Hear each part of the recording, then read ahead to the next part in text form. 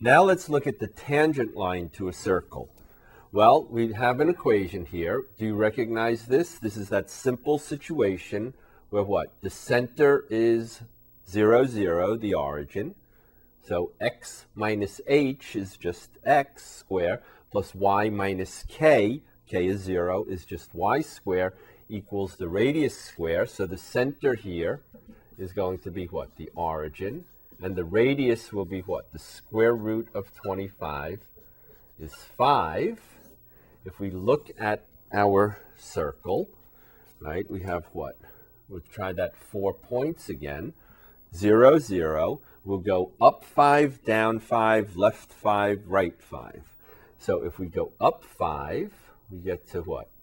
This point will be 0, 5. If we go down 5, this point will be what? 0, negative 5. If we go left 5, this point will be what? Negative 5, 0. And if we go right 5, this point will be what? 5, 0. All right? And then with those 4 points, we can try to draw our circle,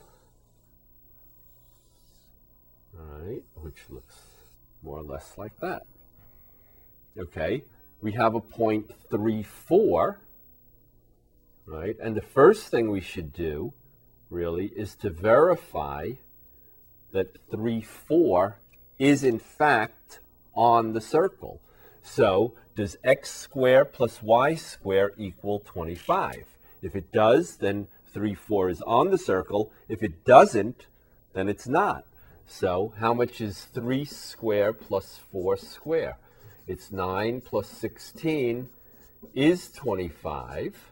Okay, so 3, 4 is on the circle. All right? And what we want to do, all right, is try to draw and then find the equation of the tangent line. I use a purple. Okay, here is the tangent line, all right? The tangent line to the circle at that point.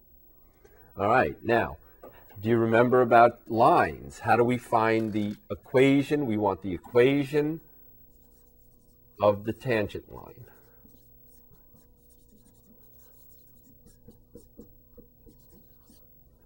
Right? How do we find the equation of the tangent line? To find the equation of a line, we need what?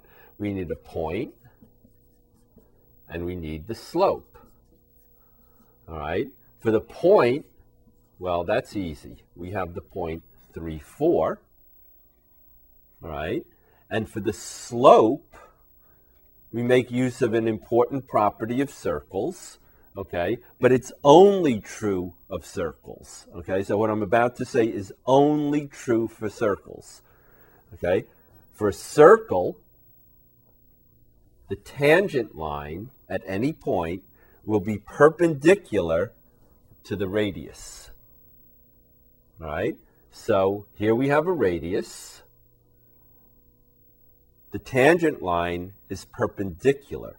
So if we can figure out the slope of the radius, then we know what? We know that perpendicular lines, do you remember what that was called? The negative reciprocal, right? Opposite sign and turn it upside down.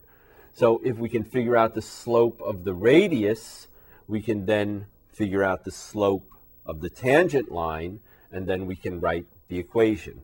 Okay, but that property, one more time, is only true for circles. All right, so what is the slope of the radius? Well, the radius is what? The line connecting the center, which is what? 0, 0, and our point, which is 3, 4.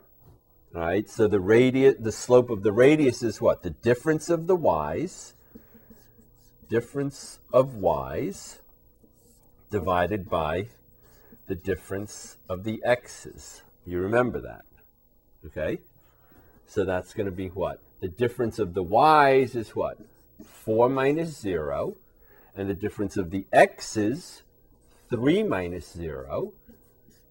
So the slope of the radius is 4/3, and the slope of our tangent line will be what? The negative reciprocal, the opposite sign upside down. So it's going to be negative 3/4. All right? Okay, so now we have the slope, negative 3/4. We have the point, 3,4. We introduce the generic point, xy. You remember this.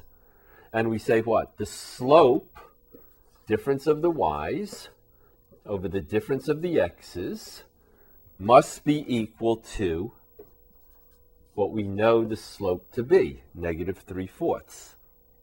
All right? So if we multiply by the common denominator, which is what? X minus 3 times 4, right? Then when we multiply the left side, the x minus 3 divides out the x minus 3, and we get 4 times y minus 4. When we multiply the right side, the 4 divides out the 4, and we get negative 3 times x minus 3.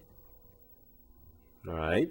And some of you may be familiar with a term called cross multiply, right? Not being a very religious person, I don't really talk about that, but what you're doing is what? It only works if you have a single fraction equaling a single fraction. But in that case, you can multiply the numerator of one times the denominator of the other and set it equal to the opposite numerator and denominator, right? Which is what we got by multiplying by the common denominator. Now, the reason I like to multiply by the common denominator is it works even if you have 2 fractions equals no fractions, or 3 fractions equals 2 fractions. That method will always work. The cross multiply method only works if you have a single fraction equaling a single fraction. So it's a very limited tool. So in any case, we get here what? 4y minus 16 equals negative 3x plus 9, or 4y equals negative 3x plus 25. And if I write this in what? Slope-intercept form, remember that? Slope-intercept form. 1y equals. Right, so how can I get 1y equals? I'll do what? Divide by 4. So I'll get negative 3/4 x plus 25/4. All right. The slope is what? Negative 3/4. I knew that. And the y-intercept is what? 25/4, which is 6 1/4.